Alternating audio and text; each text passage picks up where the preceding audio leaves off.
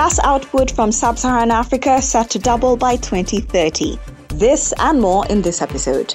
Good morning, Africa, and welcome aboard your pulse on everything business in Africa. I am Ruth Adong. For more, follow us on Twitter at The K Financial, and you can find me at Ruth Adong.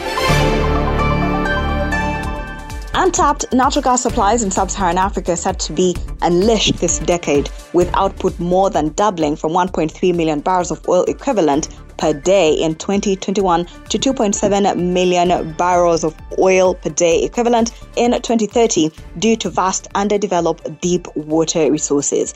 Natural gas production in sub-Saharan Africa has been historically low, but that looks set to change due to the significant underdeveloped deep water finds in countries including Mozambique, South Africa, and Mauritania.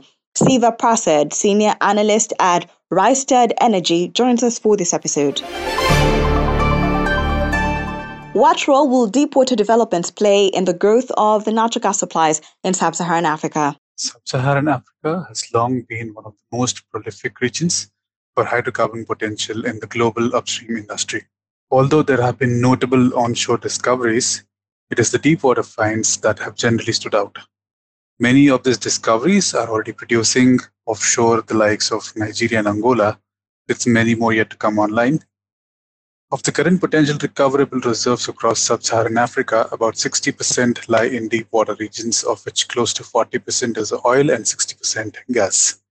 A large share of the gas is attributed to giant finds of the likes of Mozambique, Mauritania, Senegal, South Africa, and elsewhere. Deep water crude reserves are predominantly in Nigeria, with discoveries such as Bonga, Bami, Akpo, Usaninera, and Angola, including stellar finds such as Dahlia, the Clove, the PSVM, among others. In terms of production, deep water developments have played a crucial part in sub-Saharan Africa's upstream industry and are expected to continue to do so. Such projects have contributed about 50% of the region's liquids output, with the share expected to increase. Natural gas production from the region, which has historically been relatively low, is expected to see a steep increase in the 2030s, with over 50% of the output set to come from deep water discoveries. Upcoming startups like the Mamba South gas field offshore Mozambique, which is going to feed the area of 4 LNG trains 1 and 2, GTA development in the waters of Senegal and Mauritania, Pecan FPSO offshore Ghana, the recent Baleine discovery offshore Cote d'Ivoire, and Angolan projects like the Total Energies operated Kemia Chisonga, ENI's Agogo, BP's PAJ, and currently delayed projects like Bonga Southeast Aparo offshore Nigeria are all expected to drive this production growth. Although there is a lot of potential, this production increase will require high levels of investment to bring these cost-intensive deep water fields online, with such fields often demanding development costs in excess of $20 per barrel. Total greenfield expenditure of over $300 billion is estimated to be required to bring online sub-Saharan Africa's undeveloped recoverable reserves to aid the production increase. Apart from high investments and break-evens for sub-Saharan African deep water schemes, another factor is that NOCs often have to rely on their project partners to bring in the initial funds, which puts additional pressure on the majors. Majors as a whole are currently focused on cutting upstream costs, reducing emissions, increasing renewables, and the energy transition, meaning such deep water projects often have to take backseat when it comes to portioning investment. European banks are moving towards tighter regulations for funding high-emission hydrocarbon projects, and African banks could struggle to provide the necessary financing. This leaves Asian banks, mainly Chinese, which have comparatively less strict regulations on funding fossil fuel developments. Above-the-ground risks also pose significant challenges for such developments in the region. An example of this is Total Energies' Mozambique LNG project in the restive Cabo Delgado province, where heavy fighting has stalled the development. The French major has said it would take 6 months for actual work to resume once the decision to return has been made. Shell's Bonga Southwest Aparo project has seen numerous delays, and the operator recently pushed back FID until 2025 or later. Although the reasons for the delay are unclear, some sources have indicated it may be partly due to the transition from the existing production sharing contract extension signed last year to Nigeria's recently passed Petroleum Industry Act. Several other projects in the region have been stalled or downsized for a variety of reasons, including such above-the-ground risks. So there are a lot of moving parts involved, and the prolific potential requires all these moving parts to constitute a well-oiled machine for the production levels to grow in line with the reserve's potential. What does the Ukraine-Russia conflict mean for the current natural gas supplies? The unfortunate turn of events that has developed with respect to Russia and Ukraine has had its impact on a lot of things. The impact on the global natural gas supply will be through exports to Europe, which are now at risk due to the war. This in itself is a very broad topic to discuss, but the key takeaways here can be cancellation of the Nord Stream 2 pipeline, which can remove 10% of Europe's future gas supplies. This will extend the period with the deficit of the market, causing probably higher gas price for longer. The war can also cause physical stops in Russian exports to Europe through existing pipelines. But please note, so far, the volumes are firm. Oil and gas giants like BP, Shell, ExxonMobil, and Equinor pulling out of Russia can mean less investments going forward, which can eventually result in lesser gas supplies. In general, Europe would like to be more independent of Russia's gas in the future, as Russia currently has a share of over 30% of European gas market. That was Siva Prasad, Senior Analyst at Rystad Energy.